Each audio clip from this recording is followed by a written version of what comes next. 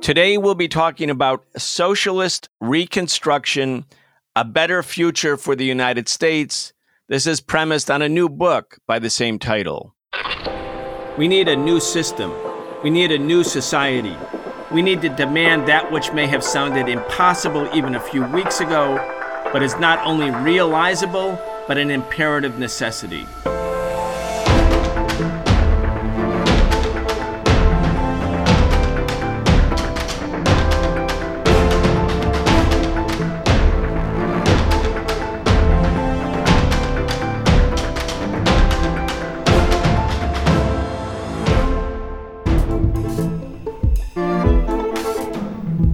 Welcome to the Socialist Program. I'm your host, Brian Becker.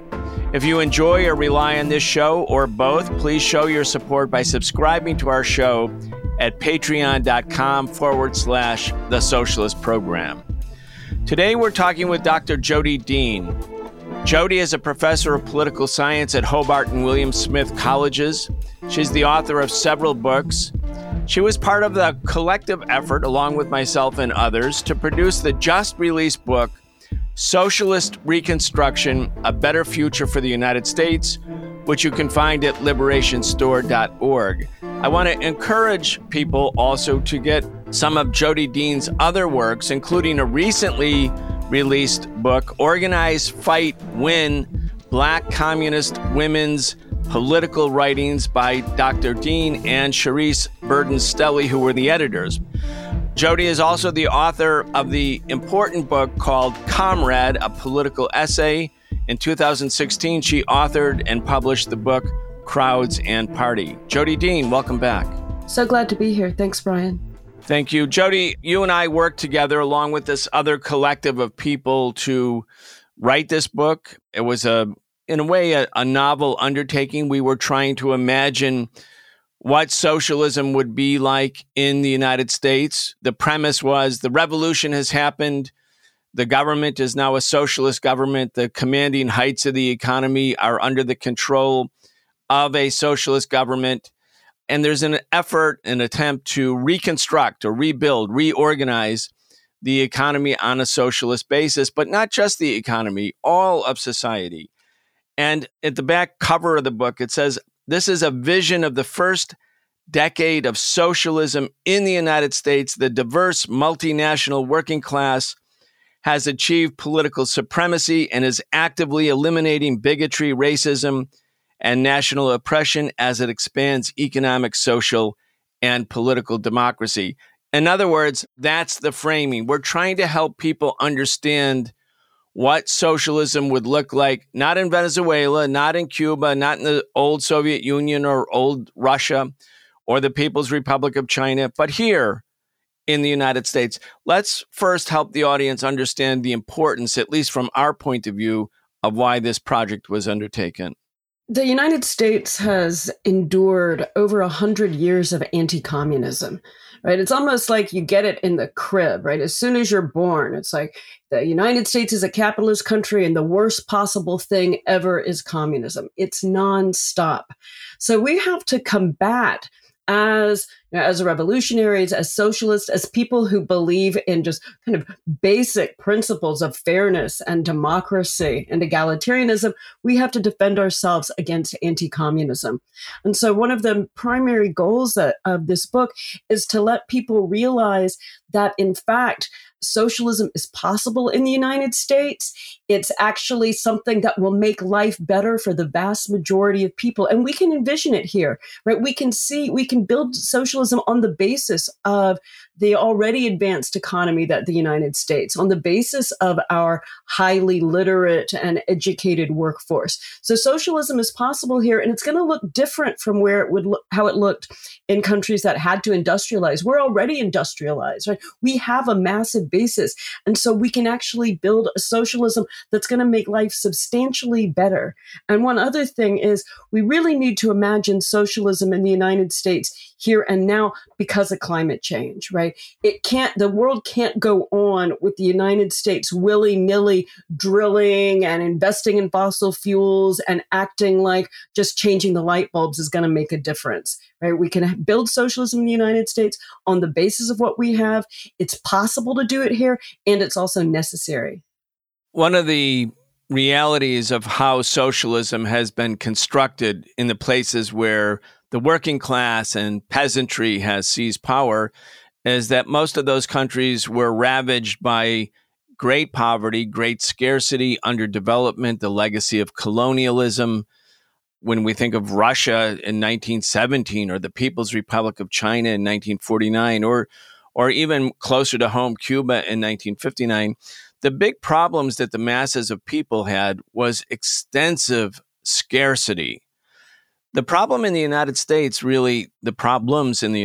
don't really originate so much from scarcity, but from surplus. Let's just talk again or expand a little bit more on the material basis for the building or reconstructing of an economy and a society on a socialist basis when we're in a society where it's not premised on or dominated by scarcity. On the contrary, the problems arise from the inability of capitalism to rationally distribute or handle or contract surplus. Yeah, the U.S. economy is really characterized by overproduction and really, really terrible allocation. So let's think about this in something like the labor market. You have the kind of overproduction of highly paid managers who are doing jobs that we actually don't really need, and the underproduction of, let's say, physicians, doctors, social workers, therapists. I mean, in a lot of places, it's the under allocation of positions like, contractors and building maintenance and, securing the kind of basic infrastructure that we have. So what has happened under this capitalist system is the overproduction of things that we don't need and the failure to allocate resources, whether these resources are jobs, whether these are material resources, but the failure to allocate resources in ways that will meet social needs. So what has to happen here is not kind of bumping up or energizing the forces of production. What we have to do here is really redistribute what we make and how we make things, and do that on the basis of really thoughtful and participatory planning. And regarding thoughtfulness and planning and looking at life and society and work in a different way, so that we understand socialism or socialist reconstruction isn't simply having a government that has a vast social insurance program, which of course is very important, but it's far beyond that. One of the things that you have emphasized both in this book and in other writings and in some of your talks is how the capitalist system and the capitalist ruling class or the employer class looks at labor. Labor or labor power is a commodity. It is something that is bought and sold. Those who own no property, who have no other way to sustain their life, they sell their labor. We sell our labor or our labor power, our ability to labor every day for a wage or a salary. There are very, very big parts of human labor that are not remunerated at all, are not considered a commodity, but they produce essential use values. I'm thinking about raising children, for instance, and there are many other areas of what's necessary for social production. Again, how does that look differently in terms of the new book, Socialist Reconstruction, A Better Future for the United States? So many of your listeners will likely be familiar with Frederick Engels' book on the origin of the family, private property, and the state. And Engels emphasizes there that the determining factor in history is the production and reproduction of immediate life. But what happens with industrial capitalism is that the reproduction of immediate life becomes utterly devalued. right? Industrial capitalism, it emphasizes the distribution of labor in accordance with the wage, and it valorizes wage labor in factories, and all of the kind of reproductive labor, like half of all of the labor that we have that's necessary for the production of life goes utterly devalued, just utterly like shoved into the private sphere and ignored. And this is, of course, we see here the description of patriarchy and the devaluation of women's labor. This also has really important race dimensions, particularly for imperialist countries like the US, who rely on immigrant labor, the labor of Black and brown people to do jobs that in wealthier households that women may not want to do, but that they may, hire other people to do. So there's this whole terrible problem of the devaluation of all of reproductive labor, or all of the labor that's necessary for the production of immediate life. Once your economy can be planned around what's necessary, how do we meet social needs, and how do we make sure that people all have an opportunity to participate in discussing what the social needs are and planning for those social needs, when people start to recognize like, oh, gee, every one of us, let's say above the age of 18, has to figure out, how are we going to eat? We have to, get our clothes on in the mornings. We have to take care of our living environments. It's not right to pawn off that labor of taking care of our everyday lives onto people on the basis of sex and race and class. But we have to recognize that all of us are engaged in that kind of work all the time. And that kind of work is as important as building communities, is as important as building bridges. And we can bring all of it together and plan who will do what when, and how all of us need to be involved in every aspect of this kind of work. One of the things that is said about socialism in order to demonize socialism, one of the many stereotypical characterizations that are basically undertaken as part of or central to bourgeois propaganda to make people hate socialism or fear socialism, certainly not to understand socialism, is to conflate capitalism with democracy and socialism with a totalitarian form of government. And so people are told, look, we live in a democracy. And what is the characteristic feature of this democracy? Every 2 years, we get to vote for members of Congress. Every 4 years, we get to vote for the President of the United States. Every 6 years, each of the 100 members of the U.S. Senate is up for election or re-election, or there's a new election, but on a statewide basis. So democracy has a very, very narrow definition here. The democracy that we are taught in school is so sacred is this kind of elections periodically, every 2 or 4 years, basically, for people who are then going to represent us in the Congress or in a state legislature.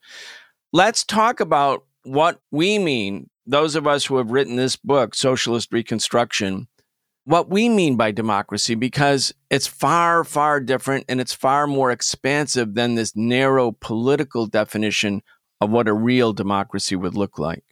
The version that we've laid out here in Socialist Reconstruction is so much more exciting and so much more democratic because it involves people in the decision-making and execution of the choices that affect all of our lives. I think one of our formulations is like as a collective executive. So rather than thinking of politics as something that some kind of separate group does, and we just, do a thumbs up or thumbs down. Our version has basically the mass mobilization of the entire population in a whole set of different capacities, whether or not it's through inventories of energy and housing and skills and needs, till we have those. And then we have the involvement of meeting social needs by forming different kinds of organizations, by being involved in education from cradle to grave, by being involved in the rebuilding of society in ways that will be responsive to the changing climate, because that's going to take a lot of people, not just sort of changing something like light bulbs, but in fact, actively being involved in restructuring our communities, restructuring like roads, restructuring the way that our food is grown and the way that food is distributed. And the only way, just to go back to the climate part, the only way that we will have an effective and just solution to the climate problems is if the vast majority of people, with every single person who is able, is involved in planning, in formulating the goals and ideals, and recognizing like, oh, we can do this. We have a responsibility to do this, and we can collectively make it happen. But I think really when you get right down to it, the kinds of changes that are necessary for responding to the existential climate crisis involve people transforming ourselves and our relationships kind of all the way down. And the way that we do that is with practical engagement. So this is what democracy involves, not just a kind of like, pulling a lever once every couple of years. The Intergovernmental Panel on Climate Change, which, delivers annual reports about global climate changes, global warming. The reports are pretty uniform. They're pretty consistent. They include the opinions of thousands of scientists. They're peer reviewed, meaning that they're really based on science, not just somebody's opinion. They're warning of really a dire catastrophe. And it's not like in a couple hundred years. It's, right now and coming. And we can sort of see the handwriting on the wall. And then you look at the Wall Street Journal after one of the recent IPCC reports, the headline of a lead editorial was, "Climate change brings a flood of hyperbole. Despite constant warnings of catastrophe, things aren't anywhere near as dire as the media says." So you have the scientists speaking, and then these big capitalist newspapers, and the Wall Street Journal is the epitome of a capitalist newspaper, telling everybody, like, cool it, no big deal. This is hyperbole. It's not nearly as dire. But let's just talk to the people who agree that it is dire. A lot of people, as we've talked about, Jody, it's easier in the face of climate catastrophe. And I think this is especially true for younger people. It's easier for them to envision the actual end of the world or the end of civilization as we know it than to envision a system where capitalism doesn't actually drive the economy in such a way that makes climate catastrophe inevitable. In other words, it's easier to have a sort of a nihilistic view or a hopeless view, a fatalistic view than a hopeful view. And yet this book, and I think this is what makes one of the reasons the book is so important, says not only can we achieve major changes that mitigate against climate catastrophe, but it says how we can do it. It says specifically how we can do it, meaning it's not just rhetoric. We have a plan. And at the same time, we emphasize, and as you've been saying, emphasize that this has to be at the center of any economic model, because if you don't put mitigation of climate catastrophe at the center, everything else might be absolutely worthless because the crisis is in fact real. Absolutely. Throughout the book, addressing the climate catastrophe is a primary theme. The core plan that we have has three basic tracks in it. Decommodification, which basically means we nationalize the entire energy sector so that energy is recognized as the common resource that it is and not treated as a commodity the way that the capitalist system tries to treat it. And we should always add in there the recognition of how much government subsidies the fossil fuel sector already gets. So it's like even the capitalist system recognizes that the market isn't working, that it relies on government subsidies. So what we will do is just extend that and completely decommodify the energy sector, recognizing that it's a resource. The second major part of the energy plan that we have is decarbonization. And what that means is keep the fossil fuels in the ground. We can't use them anymore. We cannot keep having gas and coal as primary energy sources. So how will that work? We've got an idea for a kind of a 10-year plan that we call cap and convert. And so every year we have a 10% reduction in the amount of fossil fuels that we produce and import.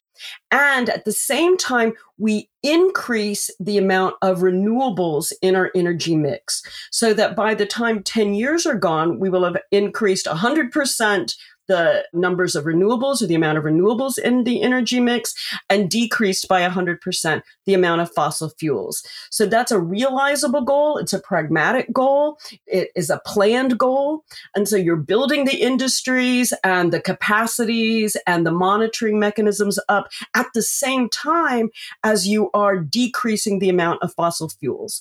So, of course, that could never happen under capitalism because the profit-minded corporations, they are the ones who monopolize what is possible and what we are allowed to think about. But once we've recognized that those are nationalized, once all of the energy is understood as belonging to the people, then we don't have to worry about the sort of corrupt capitalist profit mechanism. The third part of our energy plan is decolonization. And what this really means is recognizing the responsibility that Northern industrial imperialism has had for the changing climate, right? It's the fault of Northern industrial imperialism that the world is in the situation that it is. And who's bearing most of the brunt of this? Right now, it's many of the countries in the global South. And the passage you read from the Wall Street Journal is just terrible. It's so deceitful and corrupt because they're Pakistan, because a third of the country is underwater. So there's already massive amounts of droughts, fires, floods, and social upheaval as people are forced to migrate because of increasing temperatures and failed crops. So we highlight and place at the center of our analysis of this the need to decolonize basically all approaches to energy. So in practice, this is following the lead of the Cochabamba People's Agreement that was presented in 2010. And it obliges us to help other countries adapt to the changing climate, and not in the way that the kind of Green New Deal people do. What they usually emphasize is selling technology and doing that kind of transfer. We think that we have to share the technology. We have to work together. And we have to work together under the terms that colonialized countries and colonialized people set. Not what's going to be the climate plan that's going to benefit us? No, it's got to benefit those who have been damaged the most by this. So I think it's going to this emphasizing the need to decolonize energy production and use is going to really help address the justice issues that necessarily accompany climate change. One of the things that we decided, Jody, as we were working on this book is that we were going to offer very specific proposals for the first decade of what a socialist economy and a socialist society would look like, so that people, when we promote socialism, could understand exactly what we mean. And we thought that was vitally necessary in a country where, as you put it, anti-communism and anti-socialism have been drilled into people's heads for the last 100 years. And ever since the end of the World War II and the beginning of the Cold War, anti-communism reached such a fever pitch that people who joined socialist and communist groups were hounded. They lost their jobs. People went to prison. Some were executed. Many thousands went into exile. So people don't have an objective understanding of what socialism might mean or could be because it's just been so demonized. And at the same time, we said, while we're making specific proposals, we don't treat this topic the way, faith-based people might treat Holy Scripture, like the New Testament, like this is the Word of God, this is the gospel. In fact, what we've said over and over again is we are trying to start a dialogue with the people of this country about what socialism would look like, which means that our ideas are like an introduction to the dialogue. It doesn't mean we believe that this is the last word. It doesn't mean that there might not be better proposals. In fact, because it's a dialogue, we want to hear from people. We want to hear, what are your ideas? We want people to read this book, and we want to have you give us thoughtful feedback and response. And in fact, I'm hoping, Jody, that we are able to have another show with you in a few weeks after people have ordered the book, after they've read the book, and after they've formulated their own questions, so that we could have a real give and take with the audience. And I'm really, really looking forward to trying to do that. But let's do it in a few weeks where people can actually read the book and give some thought to it. In the meantime, I want to help, sort of promote the book because we think it's so important. There are many important chapters. It covers a whole wide range of economic and social issues. One of the chapters is an energy future for the people and the planet. Another is ending the stranglehold of debt and finance capital, reconstructing agriculture, infrastructure renewal, housing and transportation, medicine for the people. What would a medical system under a socialist society, what would that look like? There's a chapter on crime, policing, and public safety, another one on U.S. foreign policy. This is a very comprehensive set of topics.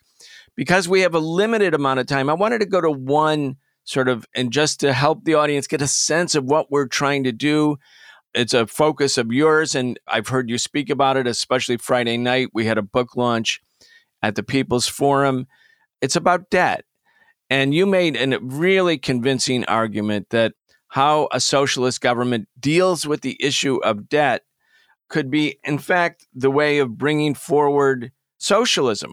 In this chapter, Ending the Stranglehold of Debt and Finance Capital, Chapter 4, the very first sentence, in a New York Times editorial published on July 2nd, 2021, filmmaker Astra Taylor observes, whereas the American dream used to be owning a home with a white picket fence, now it's getting out of debt.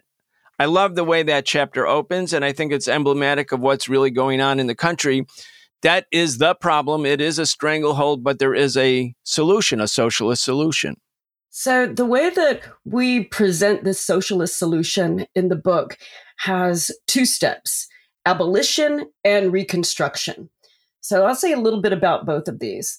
With respect to abolition, we have to get rid of the stranglehold of debt on our lives and futures, whether or not it's the lives of individuals who are really constrained by household debt and student loan debt, whether or not it's the kind of horrible stranglehold that communities feel because they don't have enough money in order to fix their water systems and sewage systems and roads, and in fact, undertake these kinds of municipal bonds that actually just benefit the holders and traders of these bonds. And then we also have the kind of debt that people have because there's an inadequate healthcare system in the US that doesn't provide people with the full healthcare which we are all entitled to. Like, we don't have that. And so people go into horrible amounts of medical debt. And then we know that countries around the world are in debt to capitalist banks and to the large scale capitalist sort of cabals like the International Monetary Fund and the World Bank, which reduces all sorts of countries to debt. We have to abolish all of these. Liberation requires nothing less than eliminating this stranglehold of debt. Now, what will happen when we do this? What will happen is that the stocks market, the bonds market, these things vanish in an instant. The big banks vanish in an instant. This might seem a little bit horrifying and shocking, and it is to the capitalists, it is to the banks, as we know from 2008, when they crashed the economy. And what happens? What does the government do? Does it worry about everyday people and people's lives? And does it uphold every person's ownership of their house? No, it bailed out the mortgage companies and the big banks who had squandered people's resources and squandered people's earnings and squandered people's savings. So they saved the banks. What we recognize that does happen is that capitalism is constantly destroying trillions of dollars and then using the efforts and work and savings of working class people to restore the trillions that the bankers lost and restore them back to the capitalist class. What we will do is say no. Once these institutions that issue debt and rely on debt and create debt are vanished, we can have a whole new system that reconstructed on the basis of the substantial material resources that we have, on the actual land, on the actual knowledge that workers have, on the actual skills of working people, on the machinery that is there, but that capitalist firms fail to value properly because they're only interested in this paper money and this fictitious money of their loans and finances and stocks and all of that kind of stuff. So we abolish the debt. And then we rebuild and reconstruct on the basis of the common material resources that we have. We can establish quite easily a national People's Development Bank. The People's Development Bank can be an instrument through which different communities inventory their skills and their needs, share that information with regional groups and then larger up to the sort of center group. And then the different skills and needs of all the different communities can be coordinated and needs met rather than worrying about, oh, the private property of this firm over here or this bank over there. So in fact, abolishing debt can be the way we socialize the economy. It can be the primary instrument for dissolving the power and influence and wealth of the 1% and recognizing the real strength and value of the 99%. And just to help people frame this discussion, because people have a tendency to think that the system we live in, the economic system, is as it always has been and always will be. There's kind of this sense of once a system is normalized, it's just the way things are. But, when the Civil War ended and the system of slavery ended, all of those human beings, millions of people who were the property of slave owners, who were exploited by the slave owners, whose enslavement made the slave owners rich, they became free people. There was a period of Reconstruction. And then the old slave owners, in the complicity or with the complicity of Northern capitalists, destroyed the hopes and dreams of the formerly enslaved and now free parts of the population in the South. And people were resubjected to a new kind of slavery, all kinds of real slavery. It was either extreme wage slavery, but even more landed slavery. When you look at this whole period of American history, we wouldn't accept the idea that human beings should be the property of other human beings. We don't accept that. That's not acceptable. It never was, but it was legal. And Jody, when people think about debt, they have to think about it in the same way, that it's got a stranglehold over a big, big part of the population and over society as a whole. And there's nothing God-given about it. It can be done away with. It's really, really up to the people. Absolutely. It's a totally political question and one that we can fight for and that we have to fight for. I mean, bankruptcy laws establish whose debts can be dissolved. And so somebody like freaking Donald Trump is able to go and file for bankruptcy and then still be a billionaire. But everyday students who actually might, have gone into student debt in order to be teachers or to be social workers or, to be farmers and learn new, and better agricultural methods, everyday people, we don't have our student loans debts just completely dissolved. There's a cap on it if the new law even is able to get established rather than getting overturned. But we need to recognize that debts are an instrument through which a particular class keeps its power over the rest of us. The same thing, there is no reason in one of the richest countries in the world that anybody should have debt because of healthcare issues. It is unconscionable that people are victims of medical death. If we had medical debt, if we had an adequate, real healthcare system, everyone would have their healthcare needs met absolutely for free. So I think the other way we can recognize this, if we think about food, right? Like food is a basic thing we need for life. It makes no sense that food is a commodity that some people make money off of when other people need it for surviving. And the same thing is hold with debt. It's a choice about what we pay for. And I think we all recognize that what we need to pay for is meeting basic needs so that people can survive and flourish. All right, Jody, we will come back to this topic. We want people to go and buy the book. You can do so by going to liberationstore.org, liberationstore.org. The name of the book is Socialist Reconstruction, A Better Future for the United States. Read the book, and then in a few weeks, we're going to have a new show with Jody Dean, with Dr. Dean, where we want to hear from you. Did you like the book? Do you have criticisms of the book? Do you have better ideas that you want to offer? We want to hear from everyone who has read the book. So please go again to liberationstore.org. Part of the great effort of this book, and I hope great achievement of this book, is getting all of us to stop making our world be one where our whole imagination is determined by what the capitalists say is possible, or what social media says we can or cannot think, or what the way that the Democrats or Republicans set up the policies around us. Like, we need to be engaged in a mass collective exercise of imagining a good future, imagining a desirable future, thinking about what's the world we want to live in. And so to my mind, one of the real benefits of this project that we have in the book, Socialist Reconstruction, is just opening up this collective process of thinking seriously about what kind of world do we want? Because I think when we can say what kind of world that we want, we may be better able to fight for it. Jody, those are important words. It's really up to us. We have to be able to imagine the future in order to be able to think about it, to talk about it, to persuade others about it. But again, I couldn't agree with you more. We have to not allow the capitalist class to define the narrative about what kind of world we should be living in or can be living in. Jody Dean is a professor of political science at Hobart and William Smith Colleges. She's the author of several books. Be sure to go to the internet, type in Jody Dean's books, and you'll find a whole selection of them. We urge you to read, to purchase, and to read all of them. Jody Dean, thank you so much. Thank you so much, Brian. You've been listening to the Socialist Program with Brian Becker, where we bring you news and views about the world for those who want to change it. If you enjoyed the show, subscribe on your favorite podcast app and follow us on Facebook, Twitter, and Instagram, and watch video episodes of our in-depth show, The Real Story, every Wednesday at 7 p.m. Eastern on YouTube with our partner Breakthrough News. We can only continue our work bringing you high-quality news, analysis, and history with the support of our listeners.